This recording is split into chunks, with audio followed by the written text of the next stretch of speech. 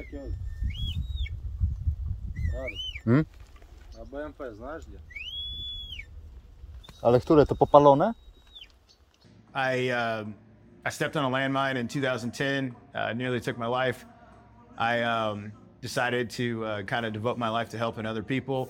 I did 7 more trips back to Afghanistan as a Green Beret. Then Ukraine kicked off, and I was searching for that purpose after Afghanistan closed the way it did. And I found it, in February when Russia escalated the war over here in Ukraine. So I came over and started helping. Saw the ugly facts of war when civilians hitting landmines and booby traps.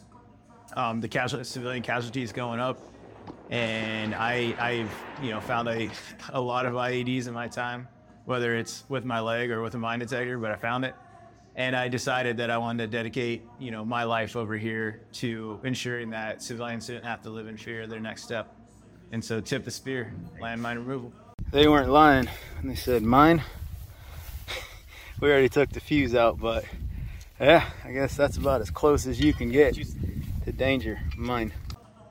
Coming over here the first time it kind of reminded me a lot of Robin Sage. I was supposed to, which is the accumulation exercise for special forces. I was supposed to meet up with some guy in this van. He was going to take me to the border. Another guy was going to take me from there to another drop-off spot, and then from there I'd get to Kyiv. So it was pretty exciting, but I've never been a part of a near-peer conflict, as you would call it, or two legitimate armies fighting each other. It's always been insurgency for me. So the violence of artillery and the technology of war was something that I was not prepared for. I've never seen anything like it before. And so the U.S., yes, but the Taliban didn't have that.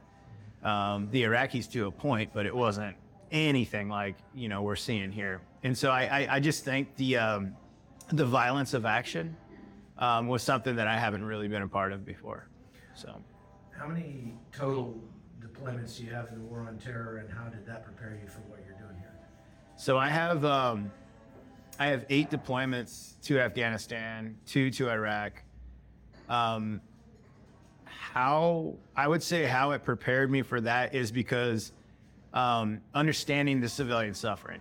And so what I mean by that is I do have a love for the Afghan people and the innocent Iraqis that are caught in the middle. And the same with here in Ukraine. I mean, people will ask me, what side or, political conversation, whatever, but I don't get into it. I'm only on the side of the civilians that are caught in the middle that don't have that choice. And that's why I'm here. It's not supporting either side. So. Talk about the risks that you face out there trying to do this job.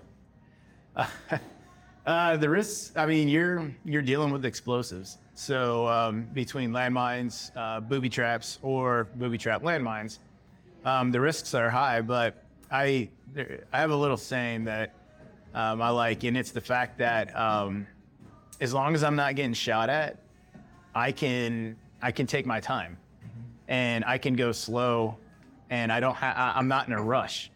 But what's kind of key clockwise, pop. Oh, that never gets fun. So if I'm not getting shot at, I can take my time. And landmines and booby traps, they're not really that hard to find if you just, the pressure is that danger that you're faced in front of you. I've been asked a few times about how I kind of track them down a little bit. So there was one, already pulled that. And then you got 2, 3, and 4, and then it starts going uphill. You start getting shot at, now all of a sudden it's a whole nother situation. But I think what's kind of calloused, but I'm a firm believer in, is I can do everything right, and that one wrong step that I make, I probably won't know it anyway. So, You have family back home? I do. Tell me about them. So I have my wife, my fur missile. I love my dog to death, and I love my wife too, but dogs kind of first. No, I'm just joking. But I've never heard anybody call their wife a fur missile, but whatever. yeah, I love our dog is our family. So, and then my dad, my sisters, and my brother. So, What do they think about this? they actually, My family. yeah, my family actually accepts it more than I would have thought they did, because we are over here helping people. And I have a weird belief. It's kind of my religious belief, but it's helped me out through Afghanistan, even after when I stepped on an IED. I believe your life is like a book. And so the beginning chapter and the end chapter are already written. When you're born and when you die, that's up to God. And he knew that way before you were even born, what your plan was going to be. But everything in the middle is up to you. And how you write those pages of your book in the middle, in the end, is that story going to be worth reading? That's up to you. So I do believe that I won't die until it's God's time for me to go, regardless if I'm at home sleeping or if I'm in Ukraine doing what I'm doing. And so people could argue it, well, what happens if you jump in front of a semi truck? Well, God knew I was going to be an idiot and jump in front of a semi truck, and we'll have a conversation about that when I get there. But I believe that, because I believe that when I'm born and when I die, that's out of my hands. So everything in the middle, life is extremely short. So why not help people while you're here? And what are the results you've seen so far? Of the missions you've had over here so far, what have you been able to accomplish? Well, one, I guess the farming area over, I guess it's just a little bit south of Azum, but that area, when I left in August, my buddy Victor sent me a video of a John Deere combine cut in the field that was recently completely landmined, and we removed 334 landmines from that area. And now this farmer, he said in the video, he said, look, there's 2 Americans working out here, you and this John Deere combine. And that right there told me that I am doing what I'm supposed to do, because I did. Everybody, especially veterans, you battle with your purpose. What is my purpose? What am I supposed to do? What mark am I going to leave when I'm gone? Will I be remembered? A lot of people ask that question. Most people, yeah, you could be remembered for being a really bad guy, but most people are remembered for the good that they do and those lessons that they leave behind. And the best thing a human being can do is to help other humans. And it's very easy, but you're not just helping them, they're helping you too, because it's therapeutic. And so 44 years old, I finally figured it out. And that's my purpose. So that's why I do what I do. So tell me about the situation where you got your foot blown off or whatever, when you hit your landmine. So we were doing a major valley clearance. We were in the Uruzgan province along the Helmand River. Everybody knows anything along any river in Afghanistan is bad. And our job was there was a company along with a bunch of Afghan commandos and everything. We were going to clear this valley of suspected 2,500 Taliban fighters. Afghan math, so 100 maybe. But we had to clear this valley, and my ODA's objective was the southern, and we were going to move up to the central, while the commandos were hitting the central, and then the teams from the north were coming down, and then move the Taliban up into the mountains, and then we'd kill them by air. We got to our first set of compounds, and I was at 18 Charlie, so Special Forces engineer, and I'm up in the front with a mine detector. And we'd cleared up to our first set of compounds. And just as we rehearsed, you rehearse for days and days and days with your Afghan counterparts, and then you rehearse some more. Well, we got to our last, probably not covered, but maybe concealed location. And it's like, all right, guys, just like we rehearsed, Afghans go, your country, go fight for it. Let's get this first compound secure. Like, no one's moving. Like, okay. All right, maybe our interpreter, Nick, maybe Nick's not saying it correctly. Hey, Nick, we planned this. Let's go. All right, Green Beret stuff. Good, cool. And I'm looking cool, you know. That whole deal. Nobody's moving. Like, hey man, what is going on here? We practice this. We're supposed to do what we practice. They say it's too dangerous. I know. Yeah, I know. This is really bad area. Yeah, this is super bad. Yeah, okay, let's go. They said you should go first. You're an American and you are better trained. Okay, yeah, if we were clearing, towns in Texas, I would say yes, that's my country. Let's do it. But we're in Afghanistan. We're in Chiti River Valley. Like, all right, these are legitimately your villages. Okay, let's go. No? So our interpreter had ran down to the first doorway, breach point, whatever you want to call it, and we're still light and noise discipline because we have these grand ideas that the Taliban don't know we're there. Stupid, but we think that. They're not going to shoot it. They're not going to fire at night because that's too easy for us. So he runs down to that front door and he's trying to Afghan Rambo wave them in with a chem light, and none of that area has been cleared. And he's our only Terp. So we're looking at, 50 Afghan militia fighters, not even really trained besides us, and 12 ODA. And so we're just like, all right. So I run down to the, we were broken up in different teams. My other American with me, he's like, hey, go get him off the door. I'm the new guy. So I'm like, okay, you got it. So I go to the breach point, pull him away, and say, hey, man, stupid, get away. And then I tell him to move back to our last position, and then you have to cover the unknown. So I have my weapon, and I'm, covering the unknown inside this courtyard, looking around, and I see something move. It's like, oh, I'm going to kill somebody. Like, cool, let's do this. And I take a step inside to kind of like see what's moving around, the shiny thing, and boom. And it was a landmine, or it was an IED that was placed right in the doorway.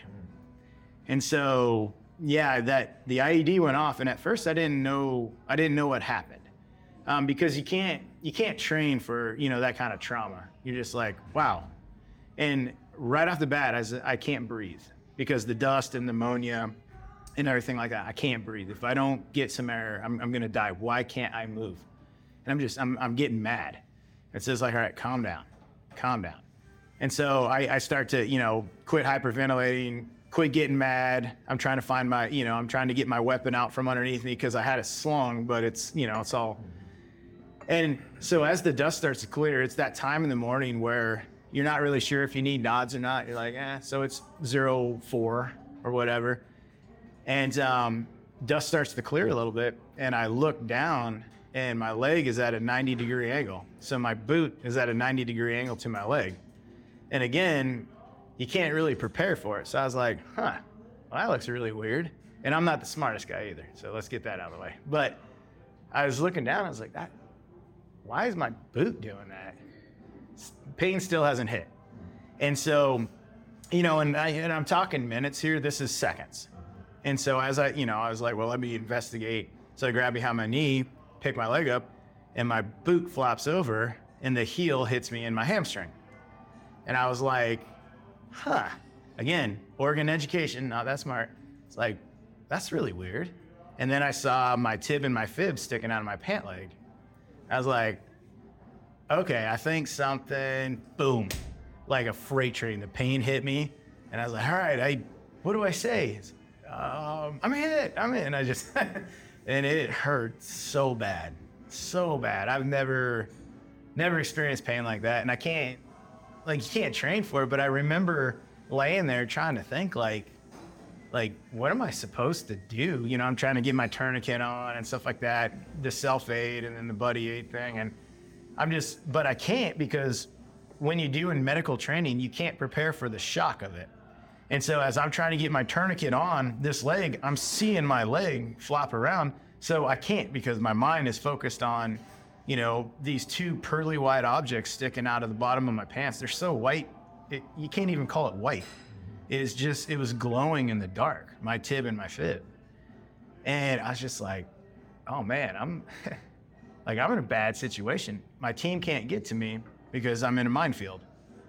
And this actually turned into minutes, because I've got guys yelling, hey, put your tourniquet on, stay awake, Ryan, and stuff like that. But I remember everybody was yelling. It was controlled chaos. But I remember I was looking back because I was facing the compound. So I kept looking back and everybody was in this tunnel. And then the voices were like, people were yelling at me down this tunnel and they weren't getting any closer.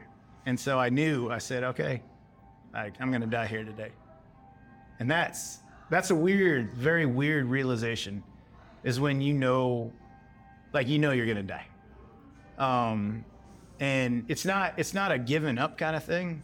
It's more, you can't process it, but no one can get to you. And I'm fading out quick. And I know what blood pool looks like, and it's pooling up.